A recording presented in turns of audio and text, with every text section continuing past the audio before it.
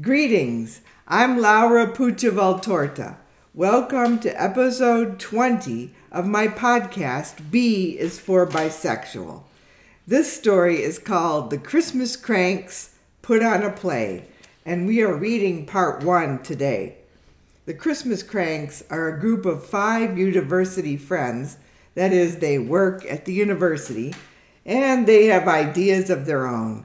These people toot their own horns, and they follow the beats of their own drums. Yay-hoo for the cranks! Joining me in the reading are Marco Valtorta, a computer science professor, and Dante Valtorta, our son. I am a content creator, and my films include Bermuda, You Feel Me, and Disability, all on channels such as Amazon Prime and Tubi. A shout out to listeners in New Zealand, South Carolina, California, Texas, and Canada. And now, The Christmas Cranks Put on a Play, Part 1. The Christmas Cranks were Arturo, Reddy Reed, Brenda, Oleander, and Carmen, a bunch of friends who ridiculed everything. Christmas was the main focus of their sarcasm, but there were twists. Every Christmas, the members purchased new Yuletide ornaments, the gaudier the better.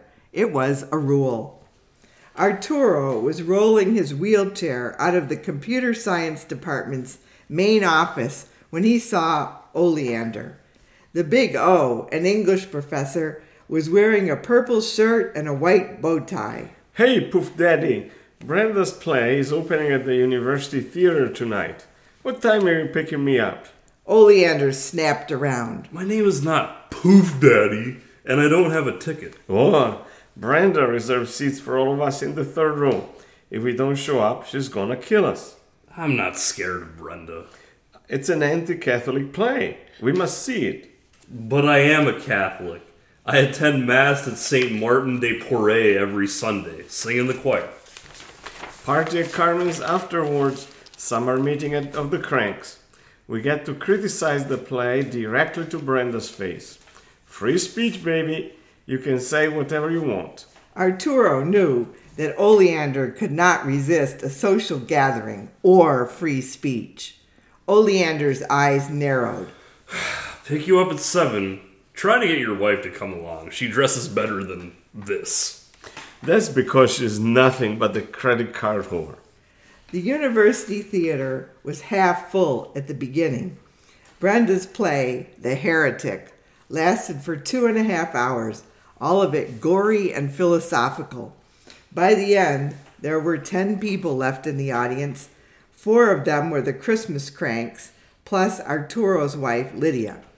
Reddy Reed, another crank, played the lead character, Giordano Bruno. He walked out on stage with Brenda, the writer-director, to take a bow. Arturo clapped and clapped. He didn't want to leave the theater. Best fucking play I've ever seen, he shouted. Fire and sword fighting and a crazy pope. And at the end, the hero gets burned at the stake. Attacks religion at every turn. Fucking A. Arturo wanted to stand up as well as cheer, but he was in the damned wheelchair, stuck on his ass. We need to leave now, said Lydia. You shut up, he said. Arturo's wife took care of him, loved him, and he resented her for being so solicitous. She's right, said Oleander. It's 11 p.m. and we have to get to Carmen's house for discussion. Oleander quickly pushed Arturo and his wheelchair out of the theater. Once upon a time, Arturo, as chair of the University Faculty Senate, had caused Oleander to be hired as part of a big diversity push on campus. Oleander did not seem to care about the help and often stated the university was lucky to have him. Later, Oleander had saved Arturo's job by threatening the university president with a differently abled and queer scandal. And Arturo was supposed to be grateful for that. He wasn't. Nobody knew robotics better than Arturo. Sometimes he wished Oleander would wither up and die. Oleander wore size 13 loafers with tassels. Arturo's feet were small and useless. Also, Oleander didn't have any children, and Arturo thought his own grandchildren, all 6 of them, were a menace to society. One of them, Laura, had been expelled and sent before the school board for intimidating people at her middle school. You're a big pussy, said Arturo, with no appreciation for the arts. Man, you're a big pussy. I love art. said Oleander. And I donate $2,000 to the South Carolina Arts Commission every year. Just because you donate money doesn't mean you have any taste. The party at Carmen's was elegant. She had ordered a Subway sandwich tray and made a big bowl of fizzy punch. The guests were the cast of The Heretic, plus the Cranks, and a reporter from the University Bugle. The cast consisted of 3 persons: Reddy Reed, who played the lead, Giordano Bruno, plus 2 students who changed costumes to portray every other character. Brenda Lehman, the wiry 6-foot-tall reference librarian, playwright, and author of The Heretic, was glowing. "I'm very pleased with how it went," she told Neville, the kid reporter. Arturo hovered around listening. Well, I'm glad you liked it because not many people showed up. The reporter said, "I am ecstatic." Most of them left at intermission. "Nonetheless, my friends were there supporting me." Brenda swept her arm toward the Christmas cranks who were slapping together sandwiches at the table. Reddy Reed had stacked a sandwich 10 inches high. Young man, interjected Arturo. I'm a true connoisseur of the arts, and this play is a masterpiece. Why exactly? Neville, the reporter, seemed to be as clueless as the rest of the audience. Because it is a play that protests against something. It protests against the stupidity of the human race and the inanity of the Catholic Church. And the main character, Giordano Bruno, was a lot like me. Neville's eyes widened. You may have noticed that Giordano Bruno was a particularly intelligent man. If by intelligent man, you mean he acted like a psychotic narcissist. Neville was recording and taking notes. That too, but he saw the truth about the universe, the truth about the atom. He was even smarter than Galileo. At least Galileo managed to stay alive. Young man, not everything is about staying alive. Not by a long shot. After Neville left, the Christmas cranks sat down in Carmen's living room for their own private discussion about the play. Brenda told the 2 students who played the 11 other characters to run home and rest up for next week's performance. "Oh, the life of a director," she sighed. The cranks all agreed that the play was inspiring. Oh my goodness, this weather is so gross. How can we handle this heat? Said Reddy. My clothes are all sweaty. Feels fine to me, said Oleander. "I have a pool," said Carmen, who had family money. "We could jump in."